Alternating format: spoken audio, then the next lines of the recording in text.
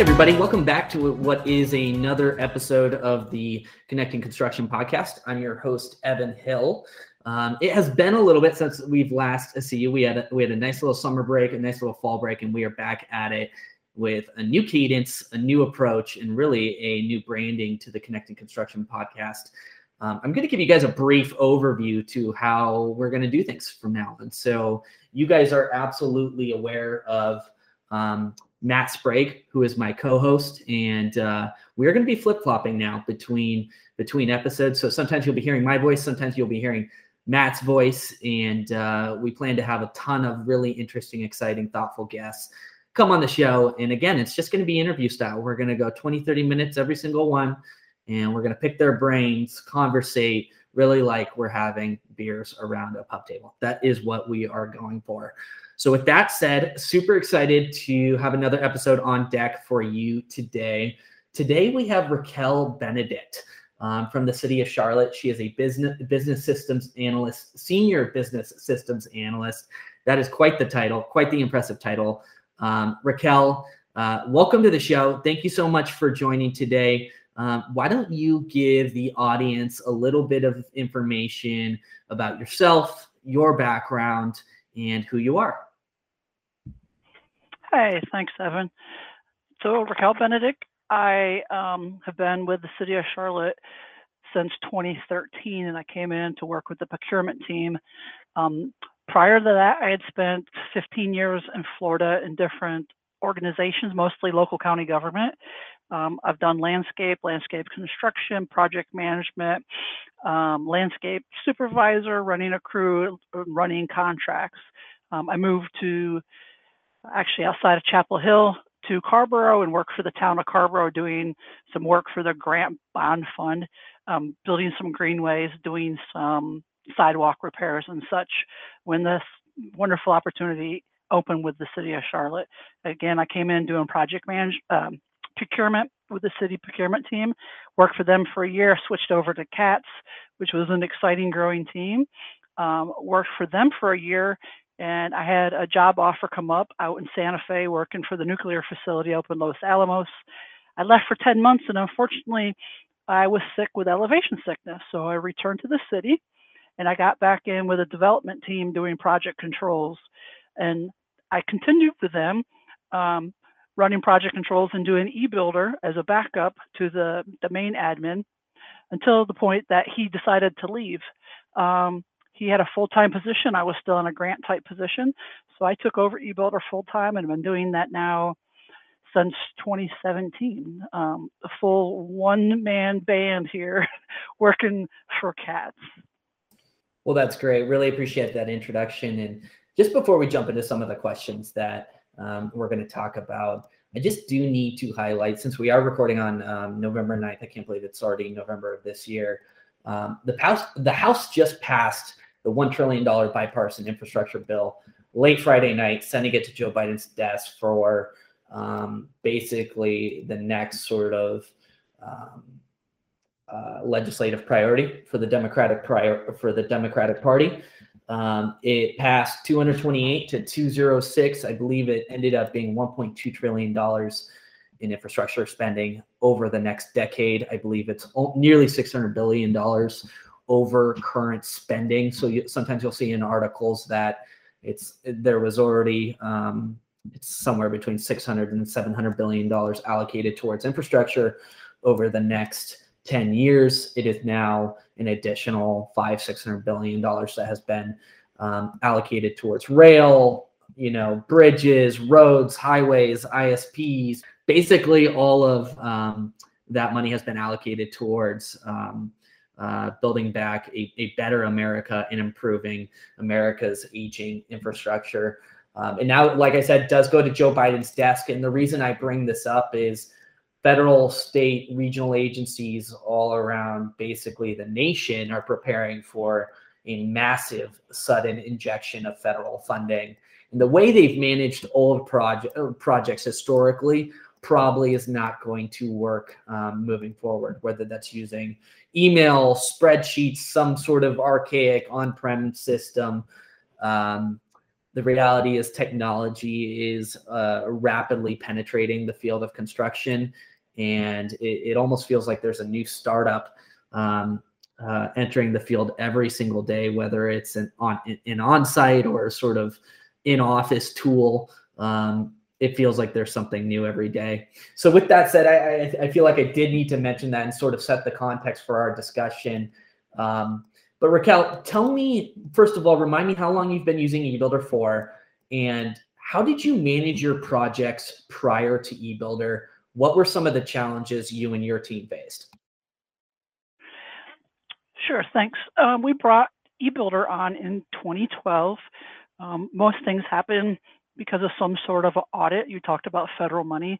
And the way we did things prior to that, like many organizations, using many different tools, Microsoft tools, SharePoint, Excel, paper.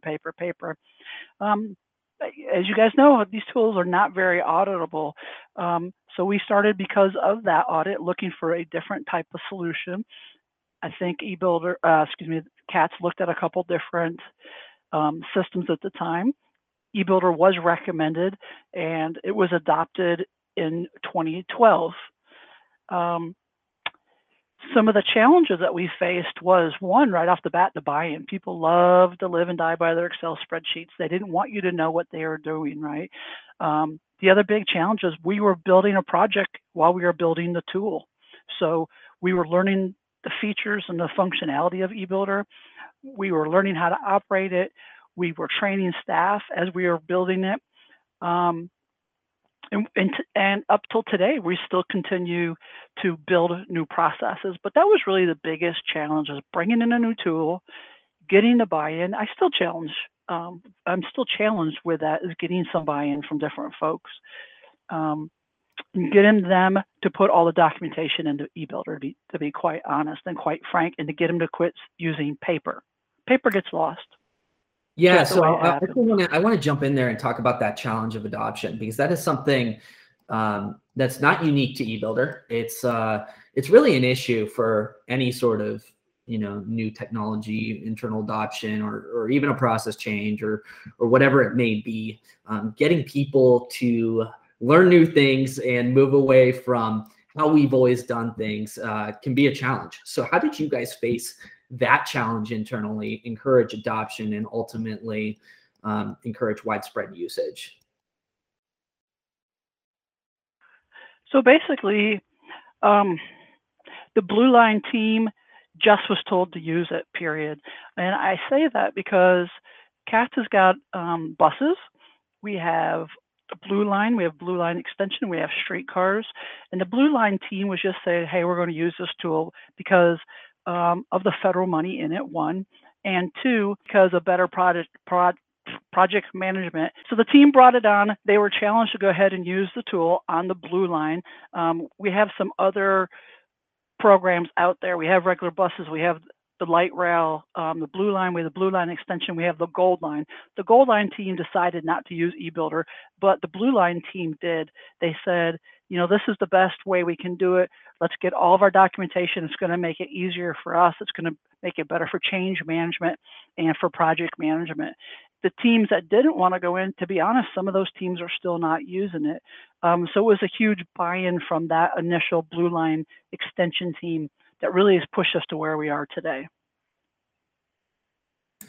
Now, in terms of how you guys have maybe changed or increased your adoption of eBuilder over time, what would you say are some of the top features, modules, or functionality you're using within eBuilder today? That could be, automated dashboards, reporting, automating maybe some of your complex workflows, whether that's RFIs, submittals, maybe something else. Let's dive into that. Yeah, CAT's using it very robustly, to be quite honest. We have multiple divisions that is using eBuilder. We have 5 different programs. We have 86 different processes and growing. I think we have 52 projects in there. We're pushing 500,000 files, 630 registered users, and many millions of megs of data in there. how did we get to this point? To be honest, I think everything starts with training, Evan. And my favorite part of what I do, other than building stuff, is training people. And if you have a good trainer that can explain and teach people to not be intimidated by the tool, I think that really pushes the people. If you request to get put in my system, and I call it mine because I manage it, me solely, you have to go through an hour and a half new user training. I know it's probably painful for some people, but if you don't go through my training, you don't get my system. So that's kind of step one, right? We want them to be empowered to use the tool. I talked to a girlfriend today for an hour and a half, and I'm like, I want you to be the best lead out there. I want you to know this process in and out. What else are we using it on?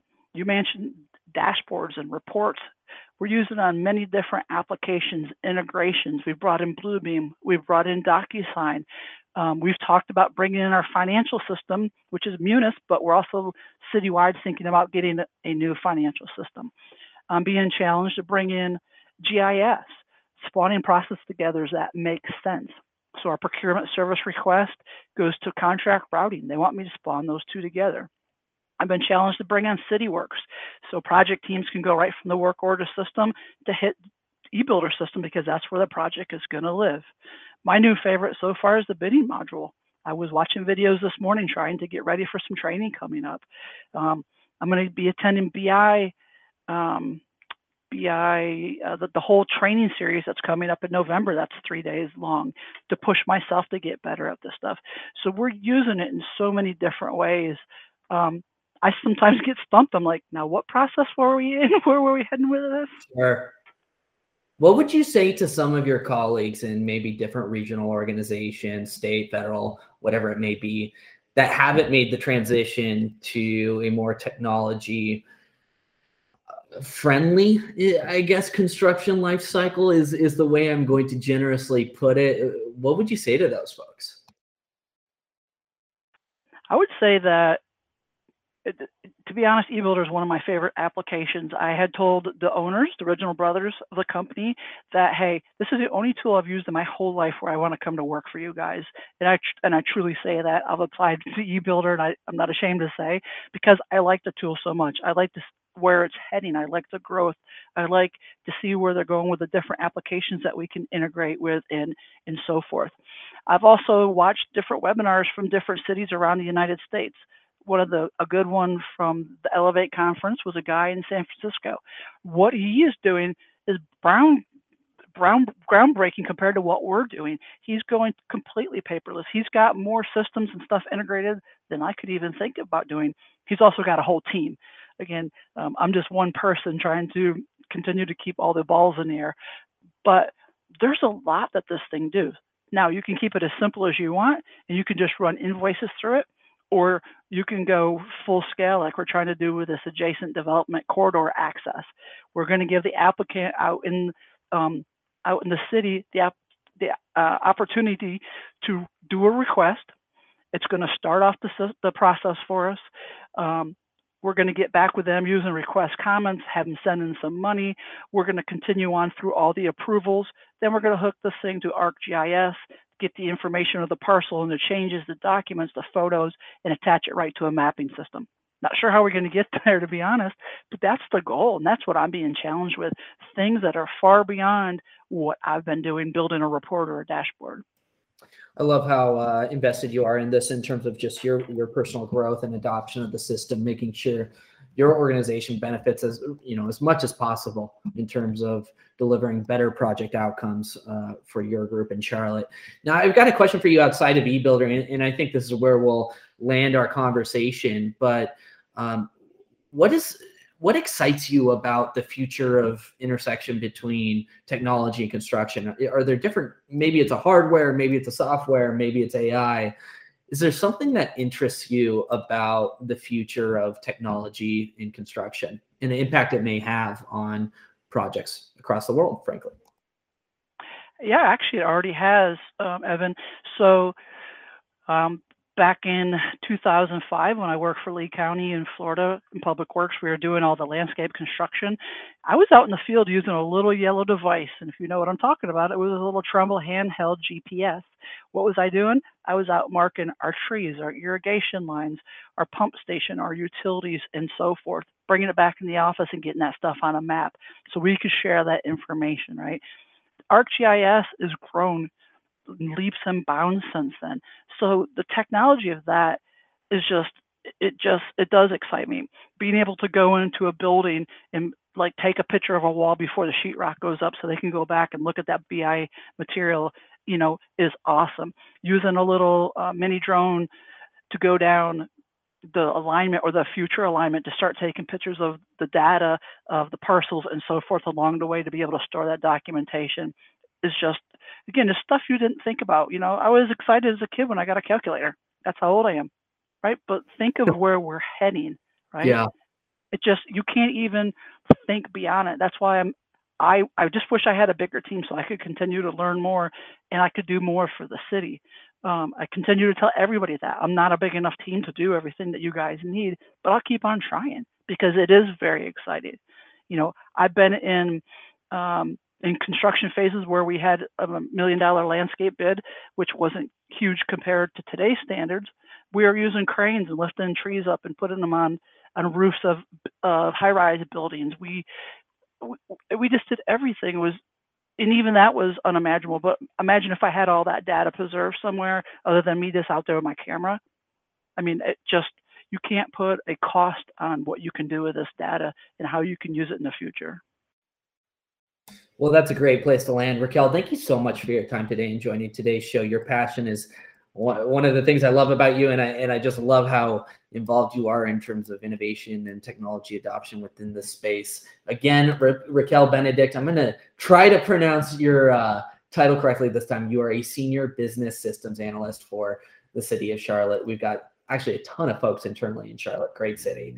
So Racquel, thanks again for coming on the show, and we'll see you folks next time for another episode of the Connecting Construction podcast. Thanks again.